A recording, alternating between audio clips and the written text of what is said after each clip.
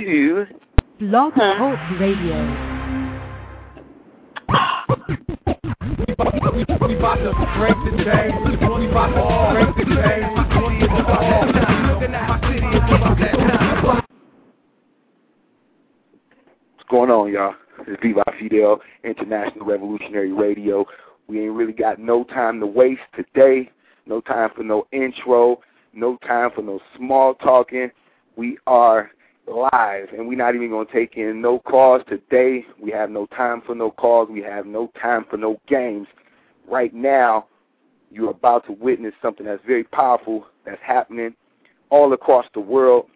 Hip-hop as a culture, hip-hop as a unification and an economic tool is being spread and taught and shared with students from a college level all the way down to an elementary school level in universities and schools across the world. Like I said, today on Viva Fidel International Revolutionary Radio, we're exposing something very important that I'm a part of in Milwaukee, Wisconsin, in collaboration with the University of Milwaukee, Wisconsin, and our guest, Professor Dr. Townsend. You online? Yes, I'm here. All right. So explain to my listeners a little bit about this assignment, this project, your class, and a little bit about the discussion we're going to be having today. Okay. Well, first and foremost, it would probably be beneficial for your listeners to understand a little bit more about the class that I teach, and like you said, as well as the assignment that I've asked my students to complete. So the class that I teach is called Black Reality, and it's an undergraduate course in the Psychology Department at the University of Wisconsin-Milwaukee. And the objectives of the class surround understanding key structures of Black society in a critical context. So basically what I mean by this is that we study the political economy, the educational system, criminal justice system. I could go on and on and on. But we also explore issues such as racism, sexism, colorism, and other inequalities as they pertain to Black people. But a significant portion of the course is dedicated to understanding hip-hop culture and its relation to Black reality. And a part of this is because my research interests personally involve understanding how hip-hop may be used as a tool to promote social change. So that's a little bit of background about the class. But as far as this assignment is concerned, so the students, when I gave the students this assignment, they had been studying about hip-hop and its relation to Black reality for about 2 weeks. And they're reading Bakari Kitwana's The Hip-Hop Generation, which is an excellent book. And it's also one of the required texts for the course. But they What is it called? What is the book called? The Hip-Hop Generation by Bakari Kitwana. Okay. And they also read an article by the historian Derek Aldridge, which is called From Civil Rights to Hip-Hop Toward a Nexus of Ideas. And this article focuses heavily on the relationship between the civil rights generation and the hip-hop generation, which I think is important because when you read texts that involve hip-hop studies and involve hip-hop, they usually describe this kind of rift between the civil rights movement and civil rights generation and the hip-hop generation. And he talks about how we can best unify both generations. So that's why I have them read that. So basically, after reading the background materials, the students are asked to listen to 2 songs by Viva Fidel. The songs are Real Talk and War Going On. And then they're asked in a 3-page reflection paper to relate the songs to what they've been reading, as well as what we've been discussing throughout the semester. And so, again, we've been discussing racism and inequality and all those other things that I talked about. But one of the other things that they are asked to do is they're also asked to submit questions that they would like to ask Fidel, which will be the substance of the interview today. But before we get to the questions, I think it might be beneficial for your listeners, Fidel, to listen to Real Talk to get kind of a background to what we'll be talking about today. So, yeah, Real Talk. So you mean to tell me you are literally connecting Viva Fidel's healthy hip-hop music to the bigger historical and cultural and political context in your college class right now? Viva Fidel is being related to Black reality on a local level, on a national level, on a global level. Yes.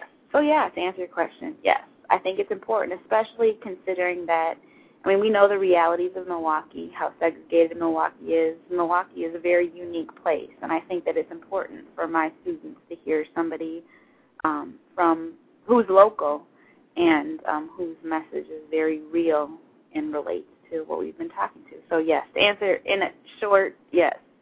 Yes. All right, so we're going to go into the Real Talk song. This is one of the songs, and they also watch the video to this song that can be found on YouTube.com/Viva Fidel TV. The Real Talk video is also a visual representation of some of the things you've been talking about. So we're going to go right into the song right now. Listen up. It's called Real Talk by Viva Fidel. Right here. Revolutionary Radio. I just have to, you know what I'm saying, grab some of them old scribbles. Can't even rehash this shit on the paper. Sometimes you gotta resurrect that old stuff. You know what I'm saying? Because it's still new. It's forever. It's historical. It's legendary. Get in here, logo. HMC. The legacy that we represent. Let me talk a little bit about that. Speak to it. The legacy that was laid before our parents was made. They produced a new breed, established a new creed to lead the ghetto youth into a new direction. Cause they passing plenty laws while the people ain't checking. Cause all this fear is spreading like the plague. Every day front page, it's a new charade. Another terrorist escapade, the CIA orchestrate. Lives lost, checkmate, it's a police state. Hip-hop is the last voice in the last days, and I'ma keep on saying it, cause nobody else is playing it. With all these distractions and European traditions, it's no wonder we under these up conditions. Accept your own and be yourself, said an old wise black man. We gotta start right there, our own attack plan. What y'all wanna hear about? Material dreams, the things real people die to get. All they life they stress the pursuit of luxury and never find happiness.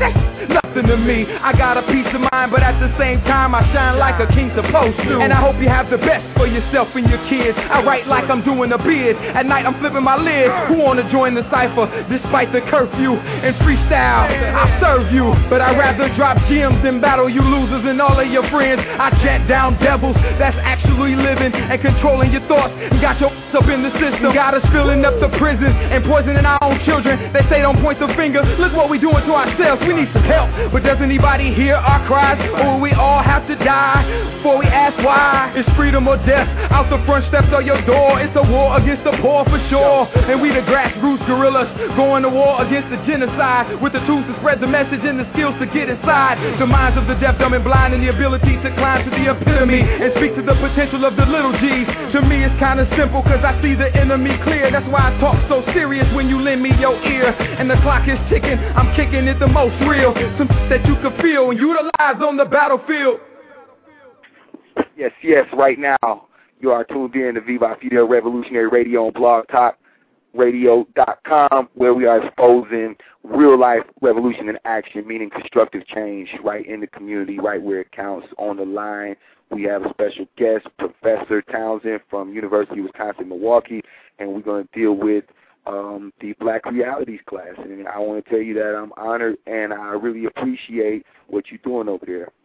Well, I appreciate you having me, and I felt that it was important for your listeners to hear Real Talk because, personally, I think that the song embodies a sense of Black reality, and it's probably the video, the fact that there was a video to go along with that song really touched my students, and it's important to me. So hopefully that gives your listeners a little bit of context to some of the questions that my students are going to be asking you. Okay. So I guess I'm going to kind of take over now, if you don't mind.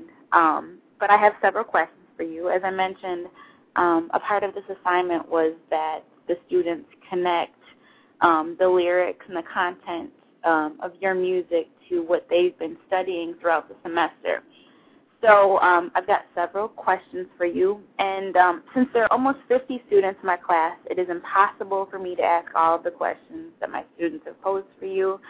But I've picked questions that I'm hoping will spark some answers that may address some of the other issues and questions asked by some of my other students.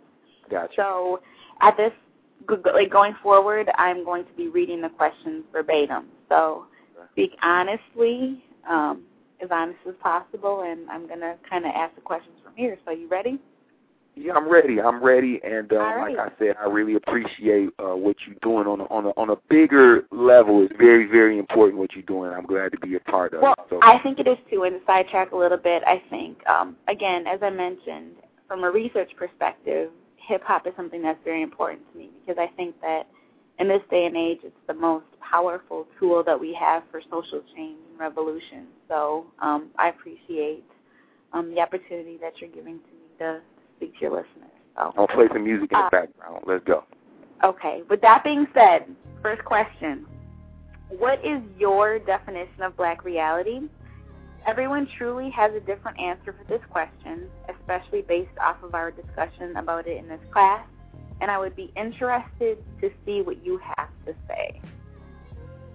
Well, my personal, I guess, definition for Black reality is not really a personal definition. Like my take on what those two words mean, I guess would have to do with all of those different definitions that exist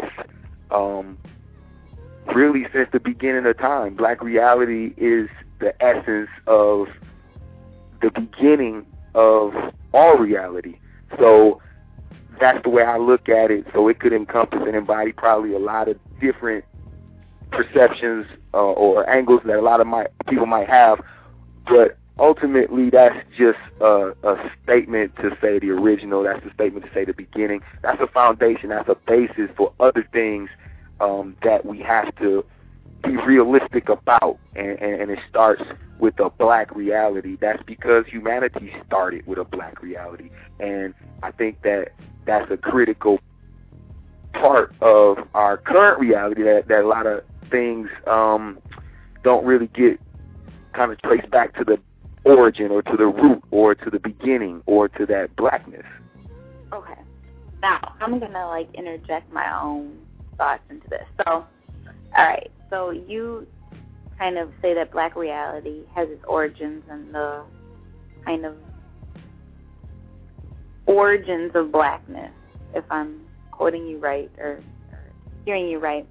But the name of the course is Black Reality, a Survey of African American Society. How do you see Black reality fitting into the contemporary context of American society? And do you see Black reality being something different from white or American reality? Because I think that the terms Black, white, and American are all very different, and that's a different show. But, what are your thoughts about that?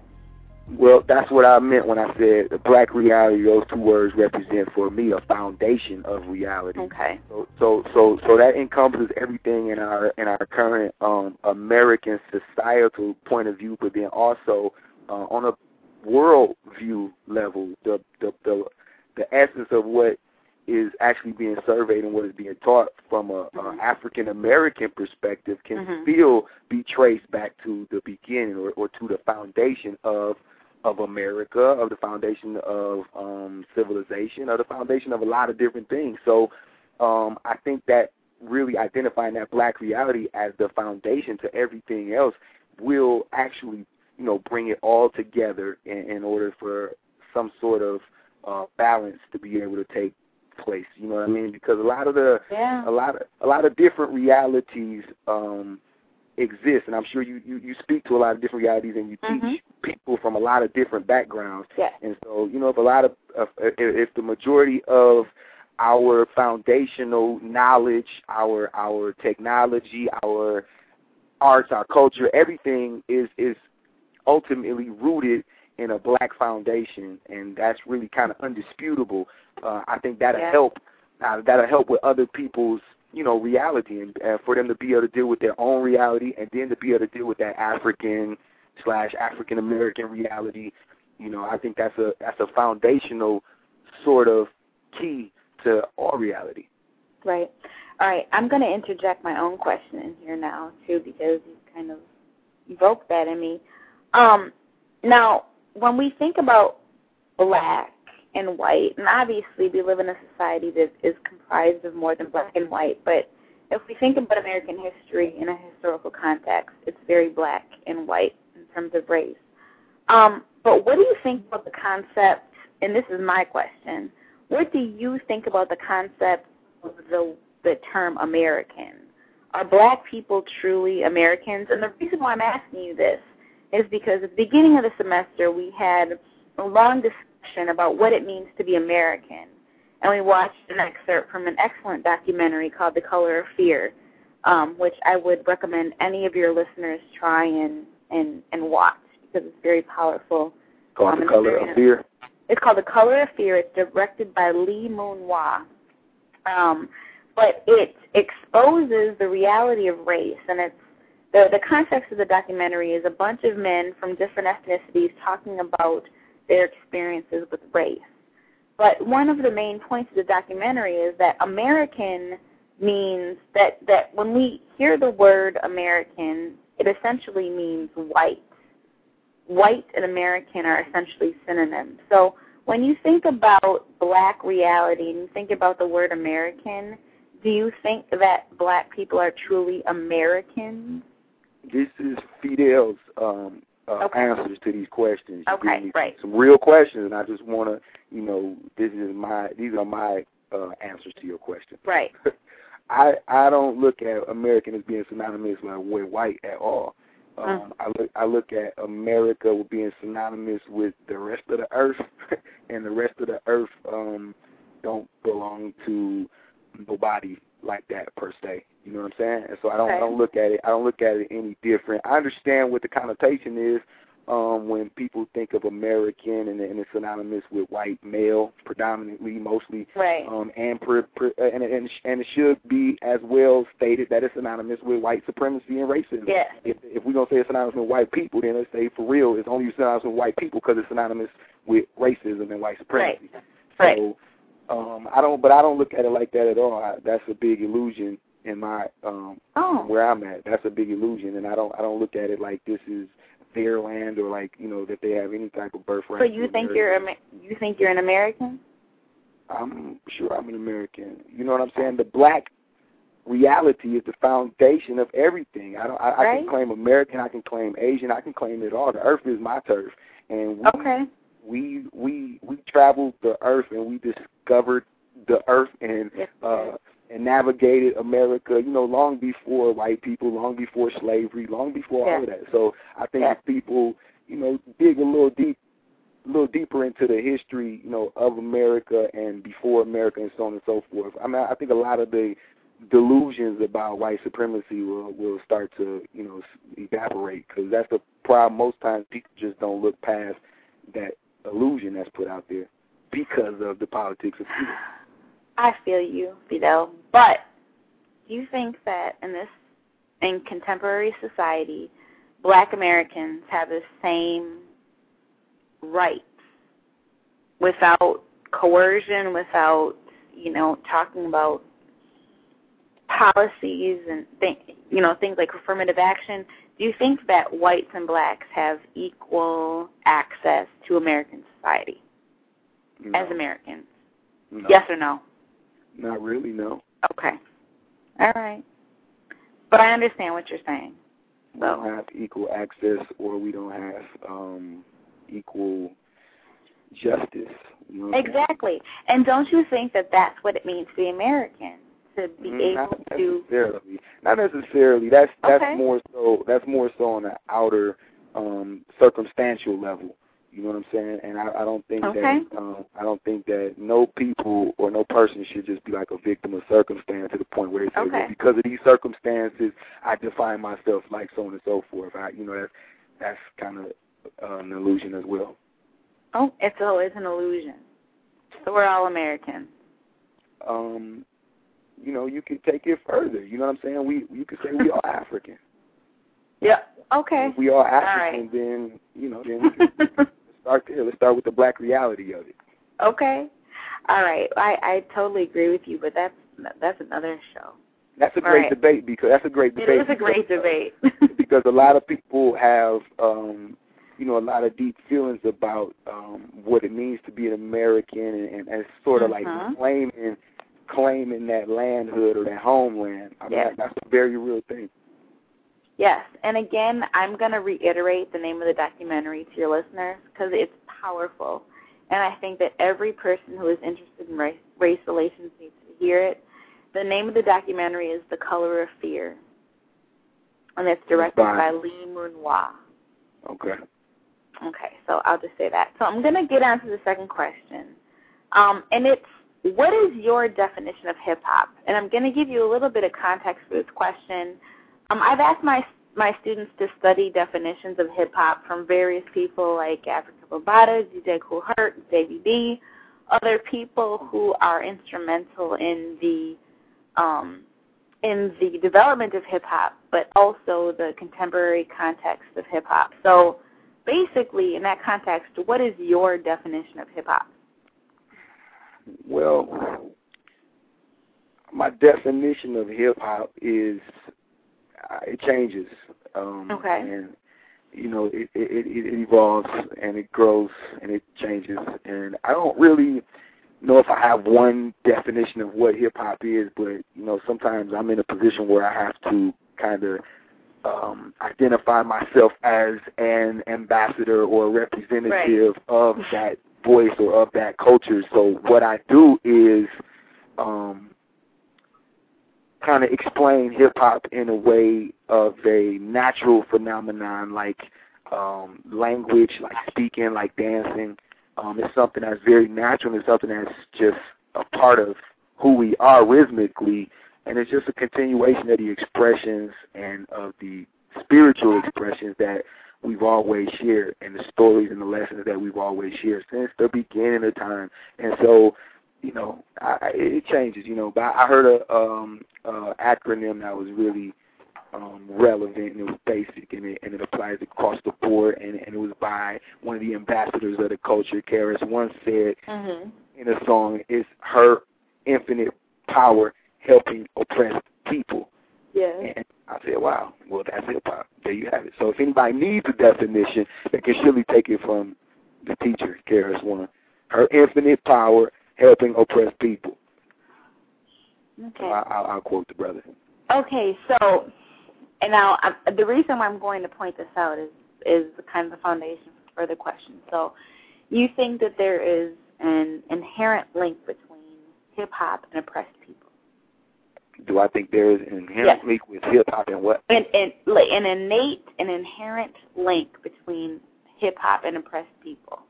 Now, as somebody who has studied the history of hip-hop, I would say yes. But if we look at contemporary context of hip-hop, I would question that. But I'm just wondering, and I want you to state your claim right now before I ask you some of the other questions. Restate that question again. Okay. Hip-hop and oppressed people. Is there like an inherent or innate link between hip-hop, what hip-hop is, and oppressed people? Well, that goes right back. That goes right back to my question. I mean, my answer to the previous question. Okay. We actually are just carrying on the tradition of speaking for the oppressed and speaking for the voiceless. That's all hip-hop is. It's just a continuation of the tradition of being able to speak for and speak to the oppressed. Absolutely. All right. Next question. Now, before I had my students do this assignment, I gave them some background information about VIVA FIDEL and about the things that you've done in the community, because I think it's very important. I could have given them some conscious lyrics by Common or Dead Prez or someone like that, but I thought that it was very important for them to hear somebody local and hear somebody who they could relate to from a local context. So something that came up in many of the questions was your definition of healthy hip-hop, because what you claim to promote is healthy hip-hop, which I agree with.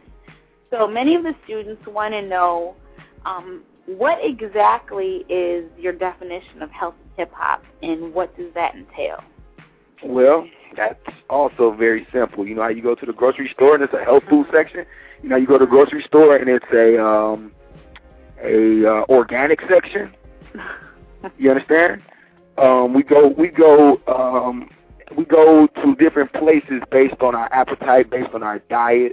Sometimes we crave, chocolate. Sometimes we are in need of some warm, hot green tea or something.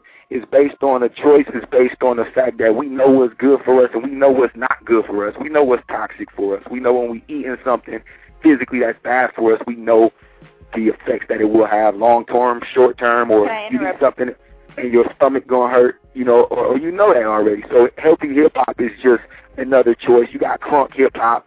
You got snap hip-hop.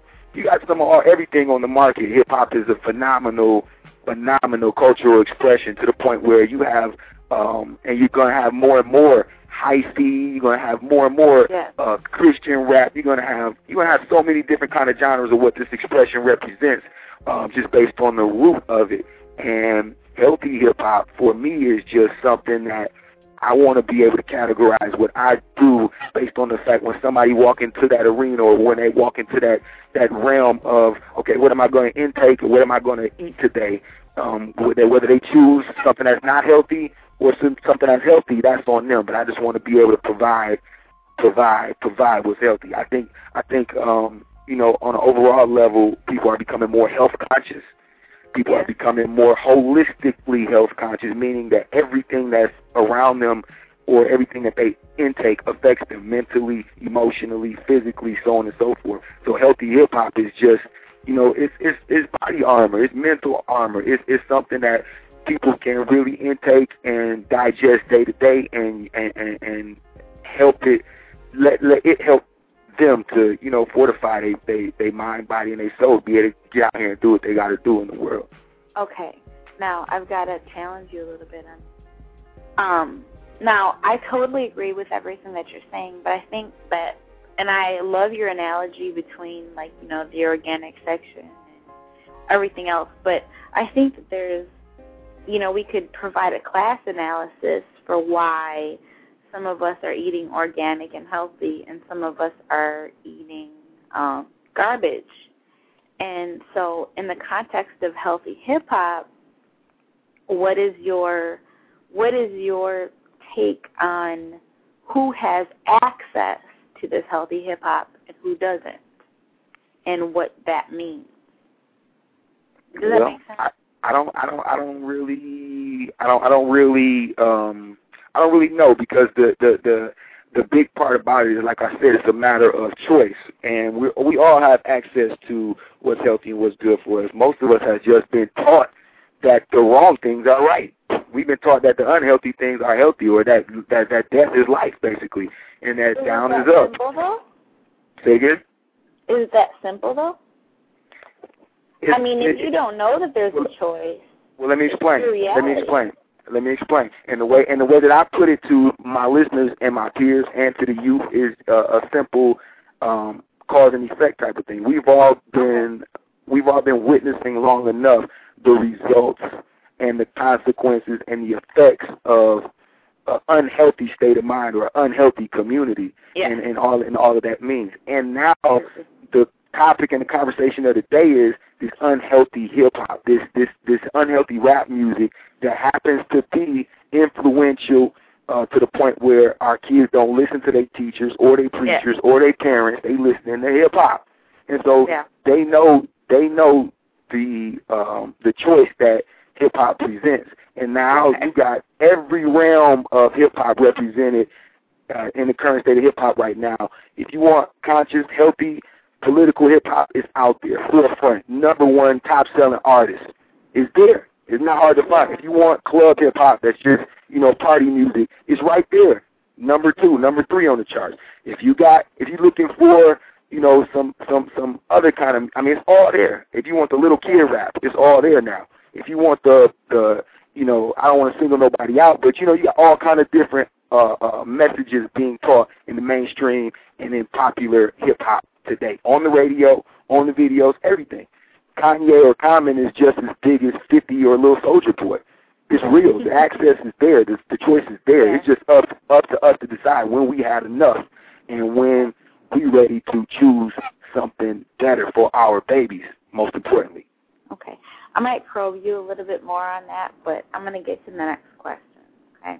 So, Next I want to give a shout out right quick to Big Spook and Divine Life Allah checking in on the chat room. What's going down? We might take a call or two later on, so just hold tight with us. Keep going. Okay. All right. So next question. The early days of hip-hop focused on drawing attention to what was occurring in African-American urban settings, very much like your own songs.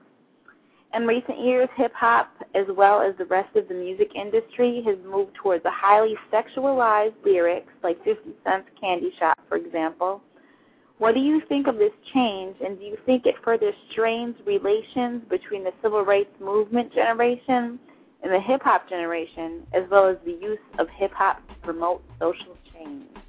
Which I think I would just ask that student to, dig a little deeper into the history of hip hop, dig a little deeper into the origins of hip hop. Everything that we have in hip hop has always been there.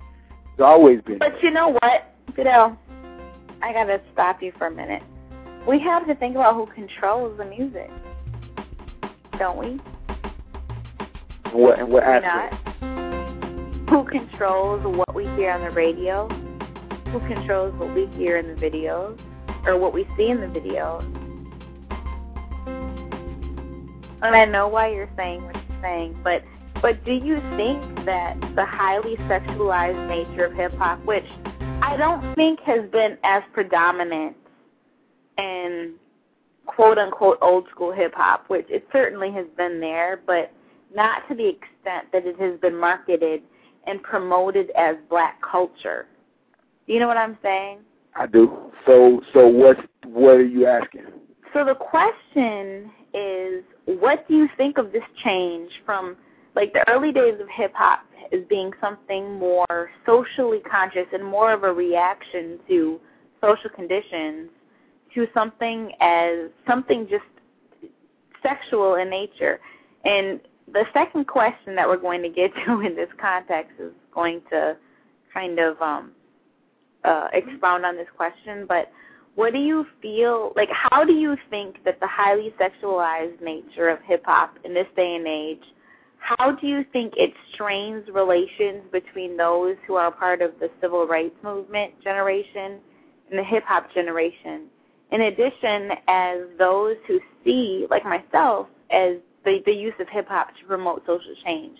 And I'm going to back up a little bit, because one of the readings that my students read talked about the fact that the relation between the civil rights movement generation and the hip-hop generation has been strained because of various factors. And, again, that's another show. But how do you think this highly sexualized nature of hip-hop has strained those relations, and what does it mean in the context of us, somebody like me who is attempting to legitimately promote hip-hop as a tool for social change?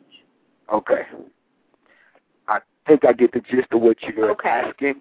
And myself personally, I would be very careful with assuming that this hip-hop nowadays on this global scale, the way it's being marketed and promoted, is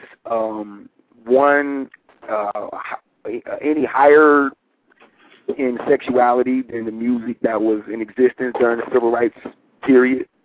I wouldn't make that assumption, because we could probably go back and compare song for song. We might have a little bit different delivery, but we got a lot of the same content when it comes down with sexuality.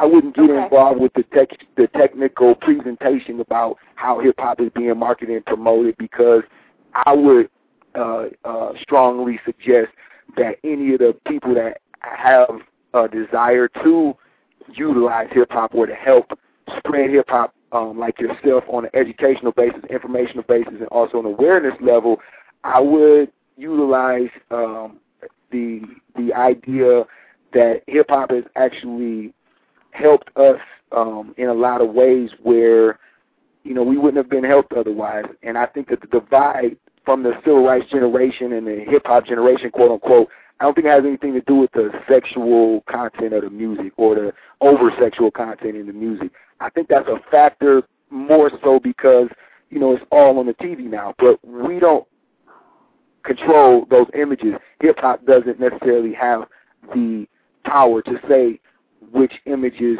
and which portrayals of our women or of our sexuality or of our families or our relationships, that's not controlled by us. And if anybody who is interested in sharing hip-hop and communicating what this really is and how it relates to the civil rights era and the era before hip-hop was born, I think that it's very important to uncover who's in control of all of this. And then you'll be able to see that the same people who's in control of breaking down the power and the messages in our music is the same people who's in control of breaking down the civil rights era.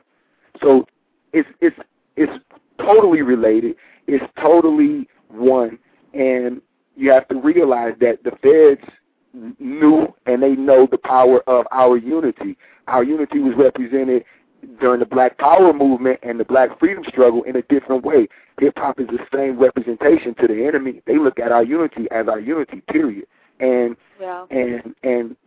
their job, their duty is to find ways to break that down by any means necessary. And so hip-hop is no different. I would ask that us who are interested in making that connection and being able to kind of close that gap, that we do some uncovering and figure out where these things come from and then figure out what's also beneath the surface. Because, you know, it's a lot of over-sexual hip-hop. But like I said, we have so many genres of what hip-hop is.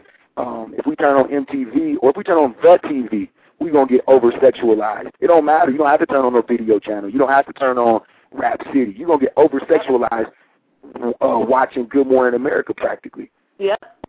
And so that's not something that's exclusive to hip-hop. We shouldn't get caught up in the I don't know. I guess I don't get caught up in the differences of what is compared based on the degree of attack that we under. Like we under attack now on a mental level, and our kids are under attack and being directly attacked on a mental level using rap music. And so you're absolutely right. But if we able to break some of these things down before rap music, and if we're able to break some of these things down based on the cause and the effect, then we'll see that it's no great divide. We under the same attack. We dealing with the same thing.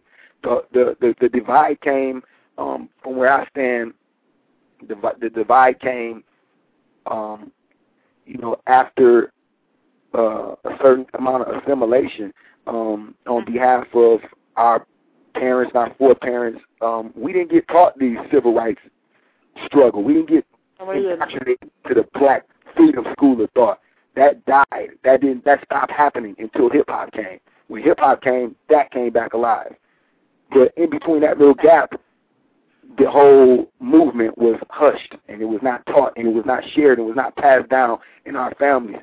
So that's where the divide happened. If that's part of the divide from where I'm standing. But I think it was just as sexual then. You had some pure players on the mic back then that was getting panties wet. You understand? Yeah. They just wasn't saying it how we say it. They wasn't speaking it how we speaking it. And we never ended the movement that was going on back then. We never ended it. We just happened to be able to take it to another level. Well, I think that taking it to another level is an important thing because back then, I'm not going to dispute with you that hip-hop wasn't as sexual back then, or music, even during the 70s, period, R&B music, whatever the case may be, wasn't more sexual, because I might argue that it was more sexual. But the technology, the video, the way in which hip-hop has reached kind of a different level in terms of exposure and notoriety. Extremism. Yeah, exactly. And that's American culture. That's where we at right now. Right. That's where we at right now. Exactly. And that is one of the things that I want to caution people is that so often. It started with hip-hop, though. Hip-hop learned that from our environment. We learned that from America. I'm glad that's a value system in America. It's over-sexual, it's sexist, and also it's violent. And we I'm not saying that as an excuse at all. I'm saying that's the real cause and effect. And that's what I want to reiterate to my students, too, who will all be listening to this as a part of their assignment. But that hip-hop is a reaction to American culture and pop culture, and that and hip-hop is a response to a sexist, racist, patriarchal society in which we live. And so we just can't not blame a reflection hip-hop. or response. We just not a reflection or response. Just some parts of what gets examined in hip-hop usually is the direct response and the direct reflection of sexism, racism, and white supremacy. How are we socialized? Excuse we me? are socialized into a sexist, racist, patriarchal world. Right. Most of us. Now, I'm not talking about those of us who may be more conscious to the realities, but most of us are socialized into that world, and so, and it has nothing to do with hip-hop, but hip-hop hip-hop is a product, some hip-hop, I'll say some, hip-hop is a product of the society in which we live. Do you agree? Yeah, I mean, that's a half and half thing. Okay. I think some of it is a product of the society in which we want to live. Some of it comes from a place where, some of it comes from a place where an escapism, a place where it's totally different from our reality. A lot of us aren't reflecting or basically responding to America. We speaking from the original point of view, basically the black reality point of view, basically saying we're not victims of this circumstance. We're not basically subjugated by what America is and who America is. We something else when we happen to be estranged in the wilderness of America, but we ain't necessarily partaking, or we ain't necessarily got to be the poster child for what America is. Hip-hop has become some of that because, like I said, we don't, because other people control hip-hop, because the people that are promoting and sort of marketing the music that's pushed to the masses, and if you notice, you know, it's a lot of the same sort of recycled songs, images, and messages, and that's not by accident. And so that's why when people talk about hip-hop, or when some of your students are referencing hip-hop, what they reference is the only thing that they've been shown by the same people who don't want to educate them, have no interest in uplifting any culture or sharing any sort of liberating information or any sort of self-healing type of information. It's all pushed to keep our people sort of in a stagnant position. And, you know, so we'll go back and forth and we'll debate about stuff that essentially don't even matter. It's next to hip-hop, next to the power of hip-hop. But, you know, we dealing as victims of circumstance. A lot of us are so circumstantial that we just deal with things based on that response and that reflection, and not based on the essence of who we are and what we're supposed to be here doing. That's interesting. Okay. That brings me to the next question, which is actually quite provocative to me. But the student who submitted this question, I need to warn you that she did so with some caution, but I think it's an excellent question considering the way in which we've been conceptualizing or maybe even reconceptualizing hip-hop as a tool for social change. And in that context, the way in which you promote your own music is healthy hip-hop. And so with that all being said, I'm going to read the entire caveat to the question as well as the question that the student added. So she had 3 questions, but she added this question kind of as a 4th question, which was kind of bothering her as she did a little bit more research on taste MCs and the idea of healthy hip-hop. So I'm going to read the entire text she wrote. Okay. And she writes, I'm adding this question, although it relates more to image than content and does not fit the question guidelines provided. I only intend this question as an observation, and it may not be appropriate to ask in this forum. I leave it to your discretion if you would like to include it in this lecture. Kitwana, and again, I told you that they were reading Bakari Kitwana's The Hip-Hop Generation. Right. Kitwana states, just as problematic as hip-hop's growing tendency to cross over into the adult XXX world, blurs the lines between pornography and hip-hop, not only is hip-hop a major force in the lives of hip-hop generationers at the older end of the spectrum, but it also heavily impacts those at the younger end of the spectrum, some of whom are just approaching their teenage years.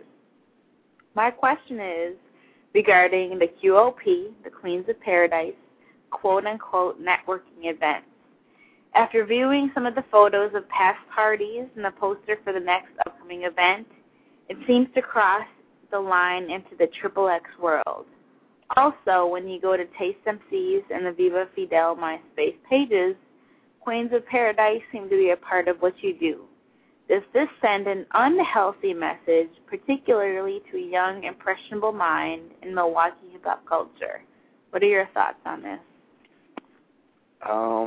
Basically, she was asking, was that a she? Yep. Or he, or they were asking. It was a she. Okay, she was asking how the Queens of Paradise, our female promotional model team, fit into the healthy hip-hop. Yep. In essence, okay. That's one thing that I'm glad that it was brought up, because it gets brought up all the time, and I appreciate it. I want everybody to check out QOPmodels.com. QOP Models stands for Queens of Paradise, and it's just what it says. It's a Queens of Paradise. It's a female modeling team that is a promotional arm of Guerrilla Promotions International. GPIvision.com. Check that out. That's our multimedia one-stop promotion and marketing shop. And the Queens of Paradise don't necessarily take away from healthy hip-hop at all. They promote it. So. They actually promote it, and they actually spread it, and they help us to share it with people But you who don't, may not. you don't, with people who may not. Let me interrupt you. Okay. Do you mind? Can I finish? Yes. They help us to introduce it, the concept of healthy hip-hop in action to people who might not be attracted to what's healthy just off of instinct or just off because they feel like that's what they need. So if you see any other form of promotion or advertisement, somewhere in there there's a pretty face, whether it's a man or a woman. Usually somewhere in there there's something to allure you, something to draw you in, something to make you feel attracted to whatever the concept is. And we've all seen it a million times where the product or the service that's being sold has nothing to do with the beautiful model that's thrown at you, but guaranteed you're going to watch based on that beauty that's thrown at you. So Queens of Paradise don't represent anything different except somewhat of a lure for people to be able to deal with us and do good business with us, because sometimes that's what it takes. Other times, they function on their own as an independent modeling team, and, some of them start from nowhere, and they empower themselves and they build themselves up to do what they want to do and chase their dreams, whether it's modeling, fashion, photography, so on and so forth. So it's a great concept, actually. But do you think that the people who might be, now this is aside from the goals of the QOP model team, and this has nothing to do with them personally, but do you think that those who might be attracted to your quote-unquote healthy hip-hop are legitimately attracted when they see, or if they're at an event where the Queens of Paradise are there? Yeah, absolutely. I also think that's not something that I even have to take myself into as far as questioning. I let it do its own thing. I let it work for itself. We don't really well, I don't myself. I don't put too much power into the hypotheticals of what other people might or might not do and what they we just do what our job is, what our purpose is, and everything else is supposed to fall in place. Okay, but is it promote healthy hip-hop? Excuse me? Isn't a part of what you promote healthy hip-hop? I don't know what you mean. I mean, healthy hip-hop. That is your brand of hip-hop. And what do you ask? So if we talk about now, I don't even want to get into any of the, again, I think the question that this student posed illustrated all of the elements that could be potentially in conflict with the idea of healthy hip-hop. But do you think that a highly sexualized way of promoting hip-hop is the way to utilize it as a tool to promote social change? I think sex is healthy. I think sexual information is healthy. Okay. I think proper guidance for females, for males in regards to sexuality is healthy. So if it starts the conversation, then it's healthy. Then it could create a healthy conversation. Does it? Absolutely, often. Really? Explain. Often. Explain. Well, if you don't mind. No, I don't mind at all. It's up to us to be able to make these definitions and draw these conclusions ourselves as individuals and as adults, as parents. You understand what I'm saying? Mm-hmm. And so what's one thing for me as a defining truth, it might not be the same for some single mother who might be looking at VIVA FIDEL for one thing and then, sees Queens of Paradise as another thing. So that's what I mean. Like when I say I don't myself get into the hypotheticals about what other people might think or what they might feel. I just know that for what we represent and for what we do, that's a very valuable component in spreading the brand of healthy hip hop, and also a collective. Okay. I interrupt a lot. I noticed that. But you interrupt a lot? Yeah. But my question, I guess, based on what you said, is that business or is it your mission? Well, it's both. My mission is business oriented. Well, I think that when I think about healthy hip hop, and I think I asked you what healthy hip hop was, okay. But do you think that the sexualized components of some of what you promote here in Milwaukee is more business oriented, or is it more mission oriented? I don't understand the separation. Well, I think that, maybe we can address that question when we get to further questions. But I think that there may be a difference between business and mission, because what people say that their mission is often differs from what they purport to be their mission. Oh, so, any organization, their mission statement may be very different from the actions that they take to achieve that mission. Does that make sense? Okay. Okay, so maybe we'll save that, but thank you for that question, because I know that that's probably not a question that you really like to answer, but... No, I love to answer it, and actually I'm going to share some of my people that's joined us on the web chat. Actually, Divine Life, he spoke to something very potent listening to us. He said, in the Taoist religion, they practice sexuality to turn flesh into a higher form, like Jesus did. They said, he said, hating is not healthy, and he said you sound cute and to be positive. It's not about hating, because I don't think that's it, but I think that we're so bombarded with sexuality and mainstream hip-hop.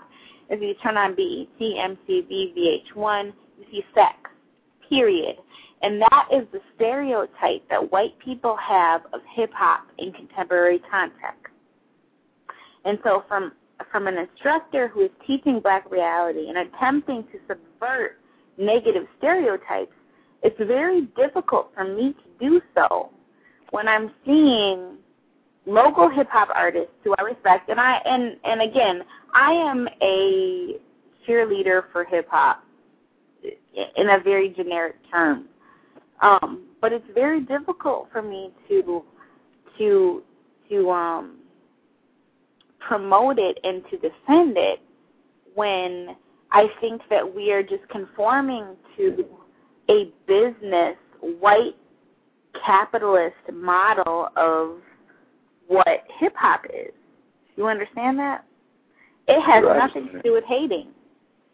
Because, to be quite honest, I've been at some of the events, and I have no problem with what I see. I have no, and this has nothing to do with the QOP model team personally because I think they're all great, wonderful girls, but the reality is that it means something that's a part of your business venture. It means something? Of course it should mean something, yeah. I have a great umbrella of business ventures that complement our social mission. And when I say complement, I mean they're all one. They're all one. We don't separate what we do in business versus what we do in the community, per se. Other people can separate it. Other people can say, well, this is Queens of Paradise and this is VIVA FIDEL. That's over-sexuality and that's healthy hip-hop. The people going to do what the people going to do anyway. But my job is to make sure the mission moves forward. And I don't really think that it's worth us spending a gang of time dissecting what other people might see and white feel. Because if I go into the stereotypes of what I think about certain people and what I think about certain things in culture or in American society and so on and so forth, I mean, that's all just based on perception. So some people are educated on sexuality, are educated on spirituality in relation to sexuality to not be moved one way or the other. Some people are educated business-wise enough to understand mission-wise what's going on. They may not be moved. So, sometimes that's, again, circumstantial based on what one person might feel versus where another person might be at in their life. I totally feel what you're saying, but I think that the stereotypes, and again, this is something different, and this is something that we may have to talk about at a different time in a different show, but I think that the stereotypes about black people in general are highly sexualized. And if we even look back at cartoons, I don't think that's a problem. I don't think that's a problem. I think it's a problem when we use those stereotypes, and I'm not talking about we as you and us, but when I talk about we as political leaders and people in power who use those stereotypes to enact policies, and I'm talking about people like, and I don't want to get too political here, but people who use those stereotypes to inform their decisions on political and institutional policies.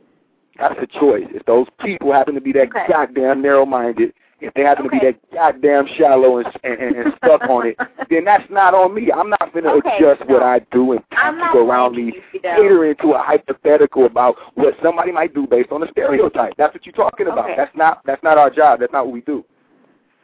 So the bottom line is that you are attempting to open your concept of healthy hip-hop to people who might not be... To the sick, to the walking dead, to the people who are hurting and suffering and who need it the most and who sometimes don't even know that they're hurting and suffering and that they need some sort of balance in their diet. You understand? Okay, yes. Some people walking around and they may be, they may have an eating disorder or they may have an eating dysfunction and they think it's normal. So, it's the same concept. We put it out here for the masses. It's not just for the intellectuals. It's not just for the health connoisseurs. Okay. I feel you. Okay.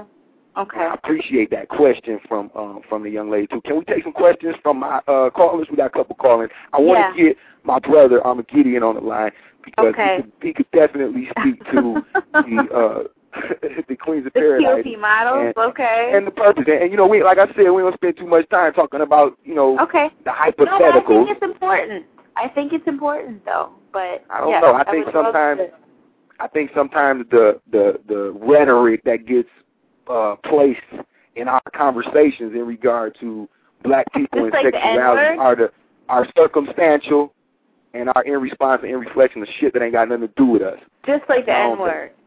Huh? Can you answer that question? Just like the N-word? Is that what you said? Just like the N-word.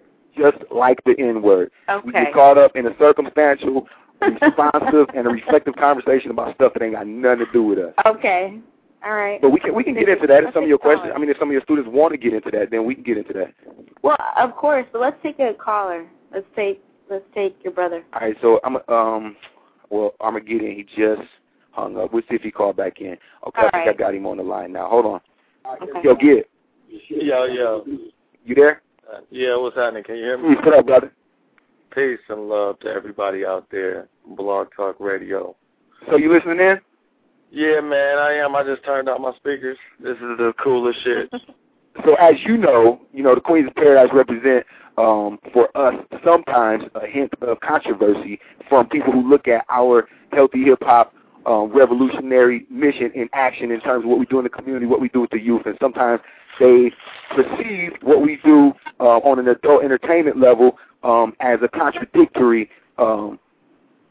statement. So that was a question that came up, and one of her students asked, was that a proper thing to be put in parallel with healthy hip-hop? Word. I think, to understand it correctly, you got to understand the origins of where we came from, with the Queens of Paradise model team. I started the Queens of Paradise model team almost about 8 years ago, and the reason we started is because through our marketing promotion company, Guerrilla Promotions, we saw a need from our clients, a need for urban models that didn't fit the traditional image of fashion and beauty, which is usually tall, skinny white girls. So what we did is we provided opportunity for area models, aspiring models that were interested in exploring, the professional fashion world. One thing, that's important to remember is when I started this company 8 years ago, there was no outlets for models that didn't fit that traditional image. Not one outlet out there for black models who weren't tall, skinny, blonde, whatever the case may be. So we provided a unique opportunity. Right. We provided a unique opportunity for these girls who are interested in modeling, but also interested in having a good, positive, professional experience in the business. And a support team. It's a very male-dominated business. Yeah. And a lot of women go through a lot of hardships just to become models. So what we try to give them is a professional experience where they can train as professionals, prepare as professionals, and get ready for the professional world. Now, what happened in doing that is that what we found is that by giving the Queens of Paradise a standard to live by and to work by, a work ethic that includes respecting each other as queens, that includes working together in a sisterhood kind of fashion, that we've been able to help young women with their self-esteem. We've been able to help young women learn to respect one another. We've been able to give women a new idea of how women should work together. Now, does it take a man to pull women together and do that? I don't think so. No. But in a city like Milwaukee, where you have this crabs in the bucket syndrome, where everybody's kind of pitted against each other, one reason being that there is no industry in a city that's striving and, or should I say starving for an industry, so everybody's kind of scraping, the bottom of the barrel. Well, we've got an example of dozens of women who work together in harmony, and it's like no other. Girls come to our organization, and they see what we do, and they're blown away. They're surprised by our unity and our consistency. So, it's been more than just a model team. It's kind of been like a sorority or sisterhood for ladies in this area that really want a positive experience in the business. Now, how that modeling and entertainment really, it's a lot. It's very much the same. A model, in order to become the best at what she does, she has to hone her craft. In order to gain some opportunities and exposure, she has to build a fan base. Same as a rapper. You know what I'm saying? They have to practice. They have to start to build their fan base. They have to know how to market and promote themselves. We give them those tools to do that. And back to knowing where we came from, the reason we called it the Queens of Paradise is because I wanted to create an organization that will stand aside from the normal TNA that you see in urban modeling, you know what I'm saying? Yeah. The normal clothes off, ass shots, those kind of things. I wanted to provide something different, a new image. And you know what? I totally understand, appreciate what you're saying, because as I mentioned in the intro to the class that I teach, that colorism and traditional stereotypes of female beauty is something that we address in this class. And that is something that I appreciate about the concept of the Queens of Paradise, is that it does not conform to these traditional Eurocentric ideals of what is beautiful. However, it's still tits and ass, if I can say that on the show. But that's still and it's still economic development. Okay. Right, and if you look at our website and our company sites, when we promote the models, it's much more than tits and ass. No, I know that. I know that. So for the record, it's like it's more about giving these models a good, positive experience in a city where there is no market or opportunity for girls like that, and it really just goes hand in hand. The models promote and respect what artists like TOWNSEND do, because our music is positive. They can play their music driving to the grocery store with their kids in the car. You know what I'm saying? They can they can appreciate their kids looking up to us. Well, I'm glad you called in, Armageddon, because you show you better than me, because I'll go into the economics of it. I'll go into the support of it, and other than that, we have a duty to be able to promote and bring what we're doing to as many people as possible, and that's just a small part of it. So believe me when I tell you, some people who look at that in a critical way, they might not even spend the time to critique anything else that we're dealing with except that. But that will lead to everything else. So it's up to the person who's viewing it or who comes across it to not be narrow and not be stagnant in their own understanding, and be able to say, okay, well, what's this about? And let me find out for myself, and not just judge it based on appearance. That has a lot to do, I think, with like the conservative mindset of Wisconsinites. You know what I'm saying? Like, because you go to other cities, other big metropolitan areas, you see people doing these kind of things. The ladies aren't labeled as whores and hookers. You know what I'm saying? They're basically that's a female thing too. Females do that to other females. No, well, you know what? Something I have to say is that I am a big supporter of Taste MCs and believe in what you guys do. And again, obviously by the way in which I've included this into the college course that I teach, I feel that it's very important. My experience in observing the Queens of Paradise models is that they're good girls and that they are a part of what you do. However, I think that when we think about the stereotypical images of hip-hop, it conforms to that. And I think that that's what the question was based upon. I understand that. And I understand the perception and the general perception, how some people are led by stereotypes, and that's my point. Right. Don't be led by the stereotypes. Take a second to go a little deeper and find out. You know what I mean? And we'll crush the stereotypes, guaranteed. Yeah, for real. I just want to basically offer a chance for anybody out there that's interested in learning more about what we do to log on to QOPmodels.com. Also, you can come down to Timbuktu on Wednesday nights. You can meet and greet some of the models. You can speak to them yourself. You can apply in person. All the models we accept are 18 and up, so if you're an adult and you're serious about modeling, maybe we can help you get to the next level. And I will say that they are very respectable, nice, kind ladies that do not necessarily conform to the stereotypes that other people. Maybe we can, arrange that later, get where we can pull some of the sisters in, bring some of the queens online, let them, explain what it is for their own self. Well, listen, you got a couple of the queens listening right now, so don't be surprised if they call in. They probably listening right now. That's what's good. Let me go off the live call-in number one more time for everybody that's tuning in. Peace out to everybody that's on the chat line. Really appreciate you tuning in to the Blog Talk Radio. Queens of Paradise is a hot topic. That's because they hot. Yeah.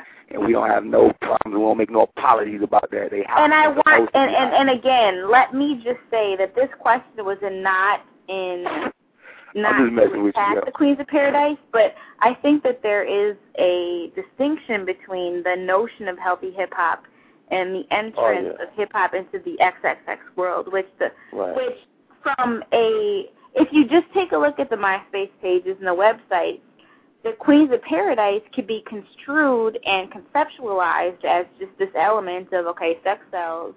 So yep, and once again, I'm going to stop you. Our job ain't to cater to everybody else's hypotheticals. The live listener dial-in number, let me get a listener's the number just in case they want to add in the conversation, 347-324-8888. 3221. 347 is the area code, 324-3221. Or you can log on to blogtalkradio.com/Viva Fidel. Hey, I'm signing up, man. I'm a listener, no doubt. For your call.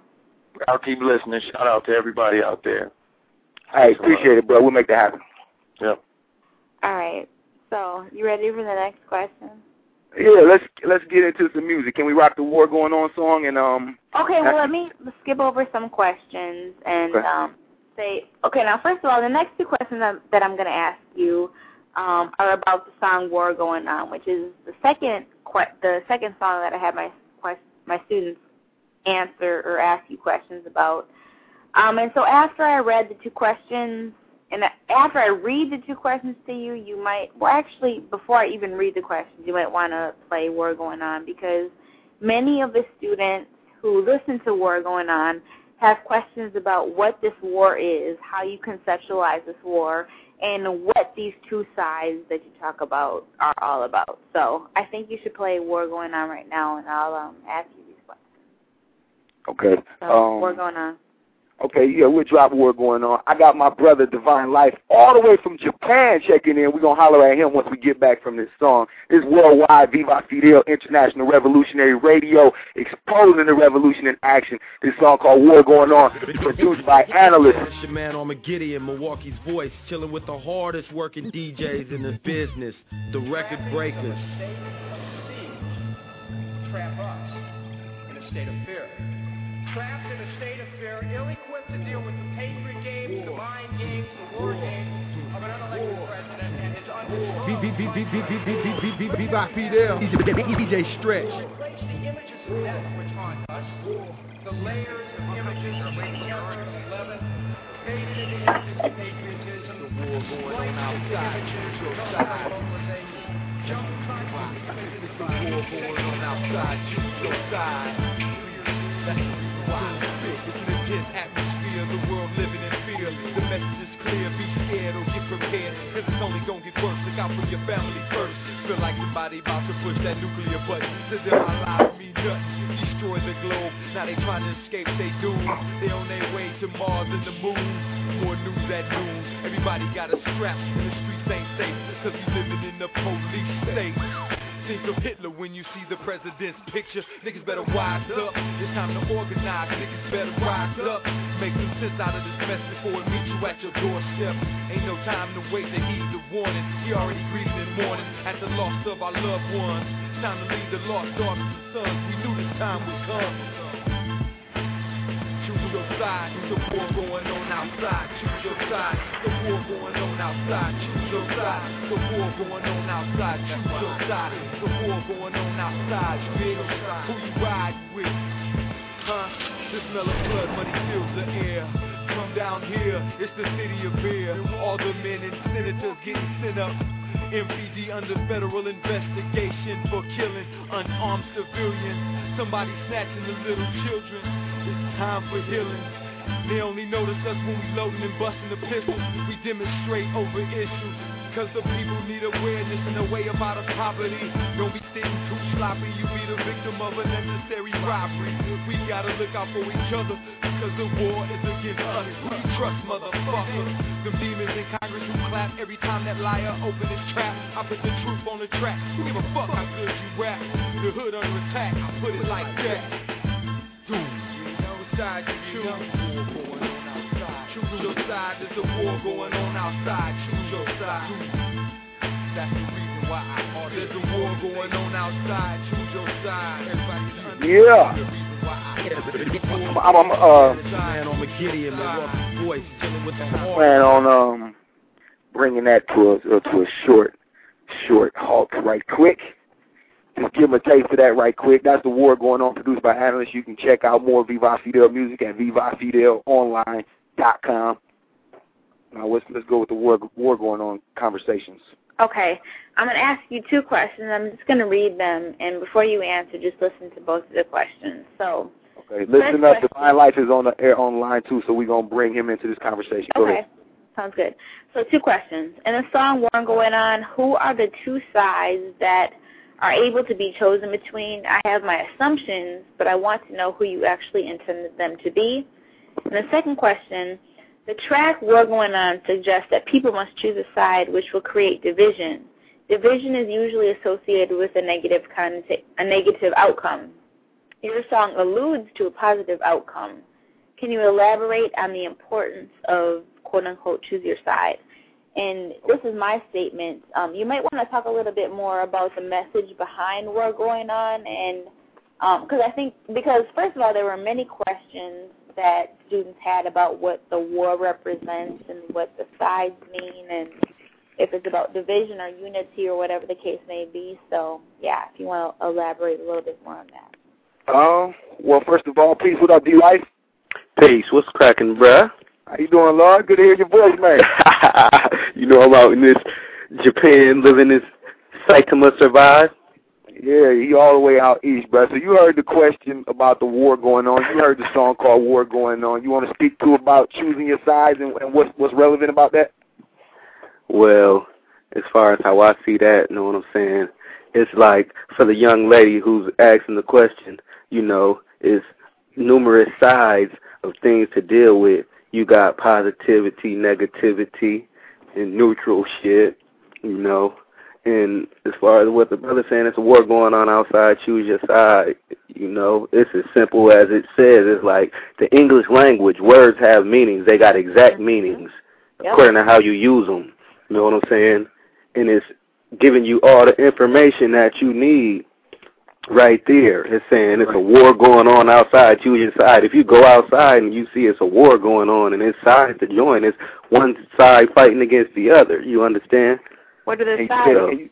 And you said it perfectly right when you said it's positive and it's negative. It's good and it's evil.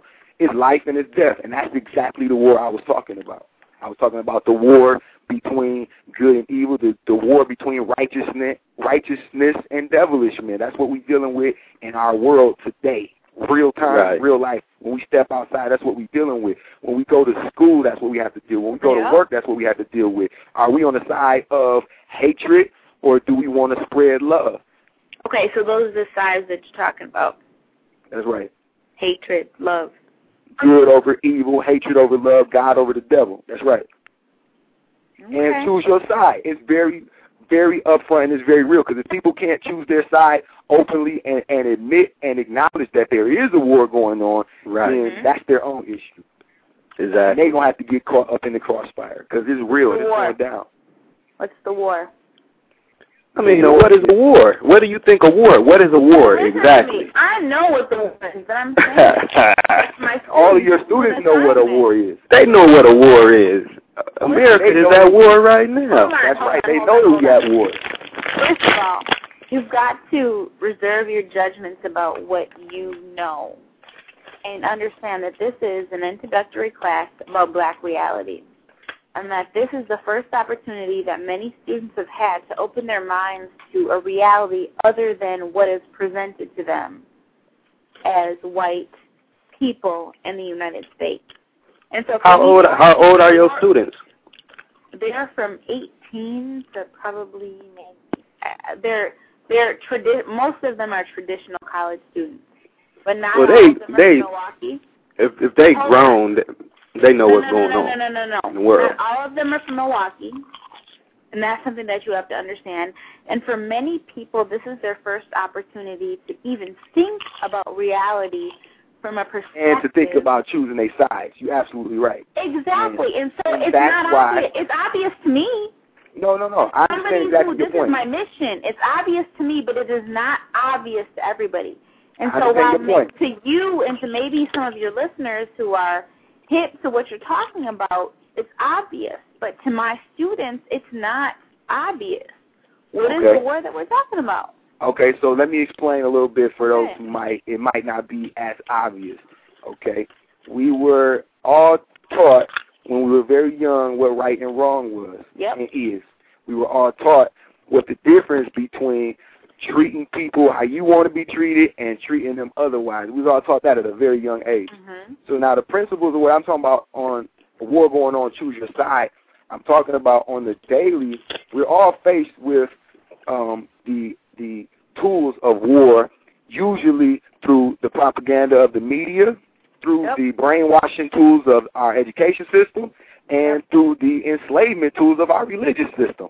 And so those are the war tools that are being pushed at the people on a daily basis. And now most of us as adults, we are aware of, say, for example, a great presidential election of our time going on today, which speaks directly to the war that's going on in the minds and in the hearts of American people and people all over the world. The war that's going on, for those who might not be familiar and might want to quick catch up, because Armageddon been in effect, like Professor Grush said, go get a late pass. If you need to catch up, I would just suggest that you realize and understand, based on the climate of today, that you have to choose your side of, do you want to be on the side of life or death? Do you want to be on the side of good or evil? And I mean, you can really, literally take it to that basic level. Do you want to do positive in your life and to your fellow humans, or you want to be negative and have a negative effect on humanity? And so, and everybody know that. My 2-year-old son know that. Your 2-year-old son knows that. And you know what I'm saying? And that's something that coming from a very different reality than many of my students are, though. I wanted to tap into that basic human instinct with that song, and I think that's why a lot of your students reacted to that song, even though they might not know where I'm coming from or have an understanding about what war I'm talking about. They are drawn into that song because the concept is very basic and it's very instinctual. You choose your side, and you decide whether you want to do what's right or you want to do what's wrong, whether you want to teach what's right or teach what's wrong. Do you want to stay where you at or do you want to grow? And I think that's a good analogy across the board for a lot of your students and where they at right now, because the war is against them as well. They're all in the war. They're all and they're not ignorant. They might just be wild or whatever because they situation. Like the brother said earlier, individuals are victims of circumstance, and a lot of individuals might react based on not having money and not having things and just react off shit without possibly thinking about it first and foremost. And a lot of but I also think that we have to think about people who have never had an experience of black people outside of their own small communities from wherever. I would ask them to study that song. I would ask them to study my music, VivaFidelOnline.com. You can reach it at myspace.com/VivaFidel. I got free mixtapes. I got movies, TVs, videos. It's an inside look inside of the black reality. So, Fidel, are you willing to come and speak to my class? Say it again. About these realities. One more time. Are you willing to come and speak to my class about these realities? Absolutely. I'm willing to come to speak to the class and further this conversation right here, because I think it's important for everybody, because it's a learning process for everybody. Okay. Because if I can learn more about where some of your students might be, then I can learn more about how to effectively communicate to them through my music. Exactly. Okay. So can I get on to the next question? And we're probably running out of time. All right. Yeah, we got about 5 minutes left, but let's go. Okay. What key aspect is missing from the hip-hop movement, preventing it from achieving some of its goals, such as improving urban education, improving the criminal justice system, and reducing the prejudices against hip-hoppers? So what aspect is missing from the hip-hop movement, hip-hop generation, preventing it from achieving its goals? I don't know. Somewhat in that question, I think, lies the answer of the simple fact that hip-hop is not within that same system of everything that was mentioned. Hip-hop is something else outside of that. So we're not necessarily changing the educational system. We're creating our own educational system. Okay. Right. You understand? We're not necessarily trying to change something that's already rotten to death. Hip-hop is actually a birth of something new. And something great that actually has now, now hip-hop is being used in the schools as what it is. It's being used for everything. Well, yeah. And I can argue that positive and negative, but yeah. I mean, it's being manipulated because of the power that it has, you understand, to control people's minds. And the power is who control it. I mean, that's on a small scale because the industries, that's a small percentage. Like, people tell me, like, I make music, you know what I'm saying? I'm from Milwaukee. I'm in Japan right now. I make music. I've been to California doing music for years. I got groups of men's societies I deal with worldwide, and individuals who I deal with every day who are legend MCs type shit be saying things to me like, man, I don't like hip hop no more because it ain't nothing good. But if you talking about shit that's on the radio or on MTV or BET, that's a very, very small percentage of hip hop music, and that's actually, you know what I'm saying, it's not even really what it is, because I know all type of movements of individuals who really do it, who do this for real. But the reality, is that what they see on MTV and BET and VH1, that is hip hop to them. So the real hip hop needs support. So I got CDs on for sale. I got CDs for sale. Fidel got CDs for sale. I know a lot of people who got CDs for sale. Can I get somebody to buy my CDs? You know what I'm saying? I got like 10 or 20 MySpace pages. I'm selling songs on Snowcap. You know what I'm saying? Doing all type of things. Plug your site right quick, Divine Light. Somebody want to hear some of your music. Somebody want to purchase some of your beats. Oh, if you need beats, you can holler at me you can go to myspace.com/DivineLifeGreatestHits and email me on there. All the proper spelling, or Divine Life Music, all the proper spelling. You know what I'm saying? Or you can go to Divine Life Clothing Collections. I got clothing line too, you know what I'm saying? Holler at me. I got That's what we're doing. We're exposing the revolution in action. And a lot of the students, if they want something more, they got to dig deeper. If they want something more, they got to dig deeper. And that's their own personal responsibility. We can't necessarily hold the devil networks responsible. We can't hold the devil media conglomerates responsible. They're doing what they're supposed to do. Now, it's up to us as the students, as the researchers, as the modern-day educators and parents. It's up to us to dig deeper. And we don't have to sit around questioning what the devil is doing. Right. If we know what we're supposed to be doing. Right. I got like 10 projects you can buy right now if you want to support me. You know what I'm saying? And I'm really giving it back to the people. Right. And that's the whole message behind plugging on the revolutionary Viva Fidel blogtalkradio.com show, period. A lot of people really trying to expose more to the audience. People don't know about the simple fact that hip-hop is being shared on this level in a university. So that crushes those stereotypes right there.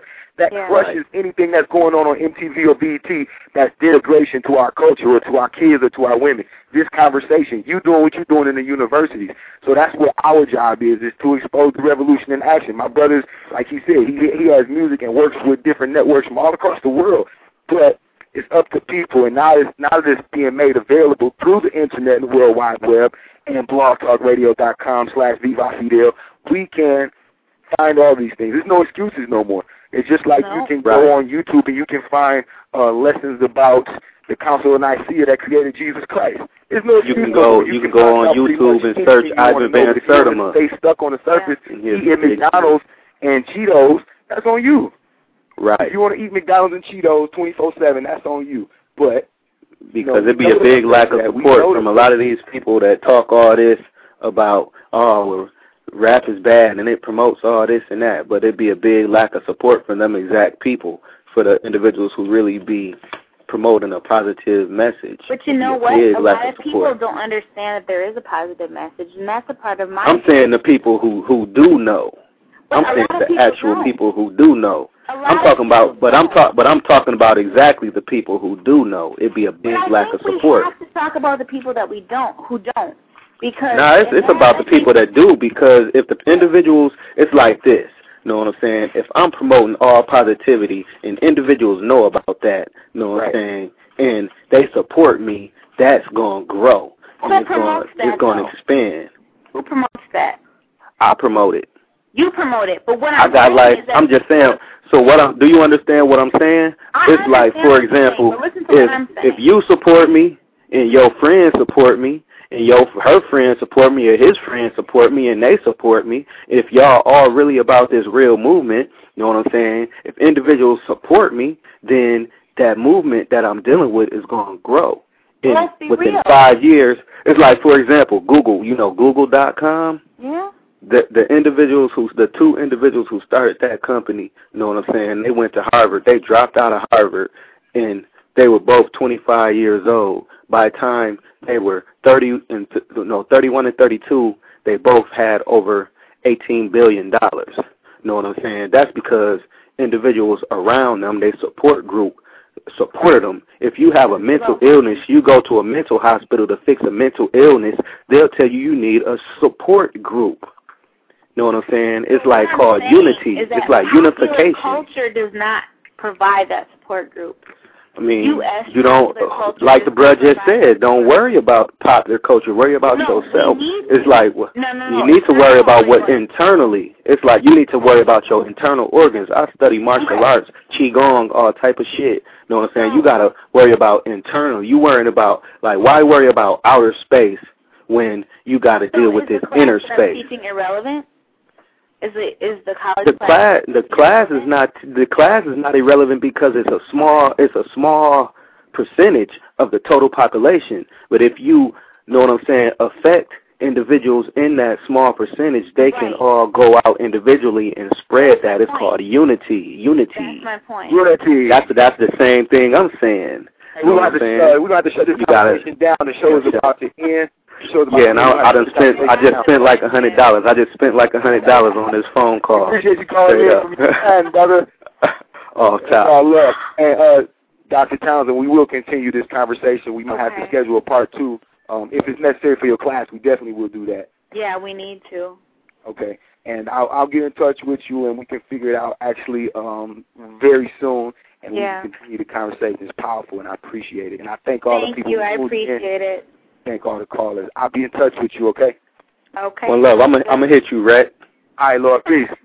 Peace. We about to break the chains once and for all. Looking at my city, it's about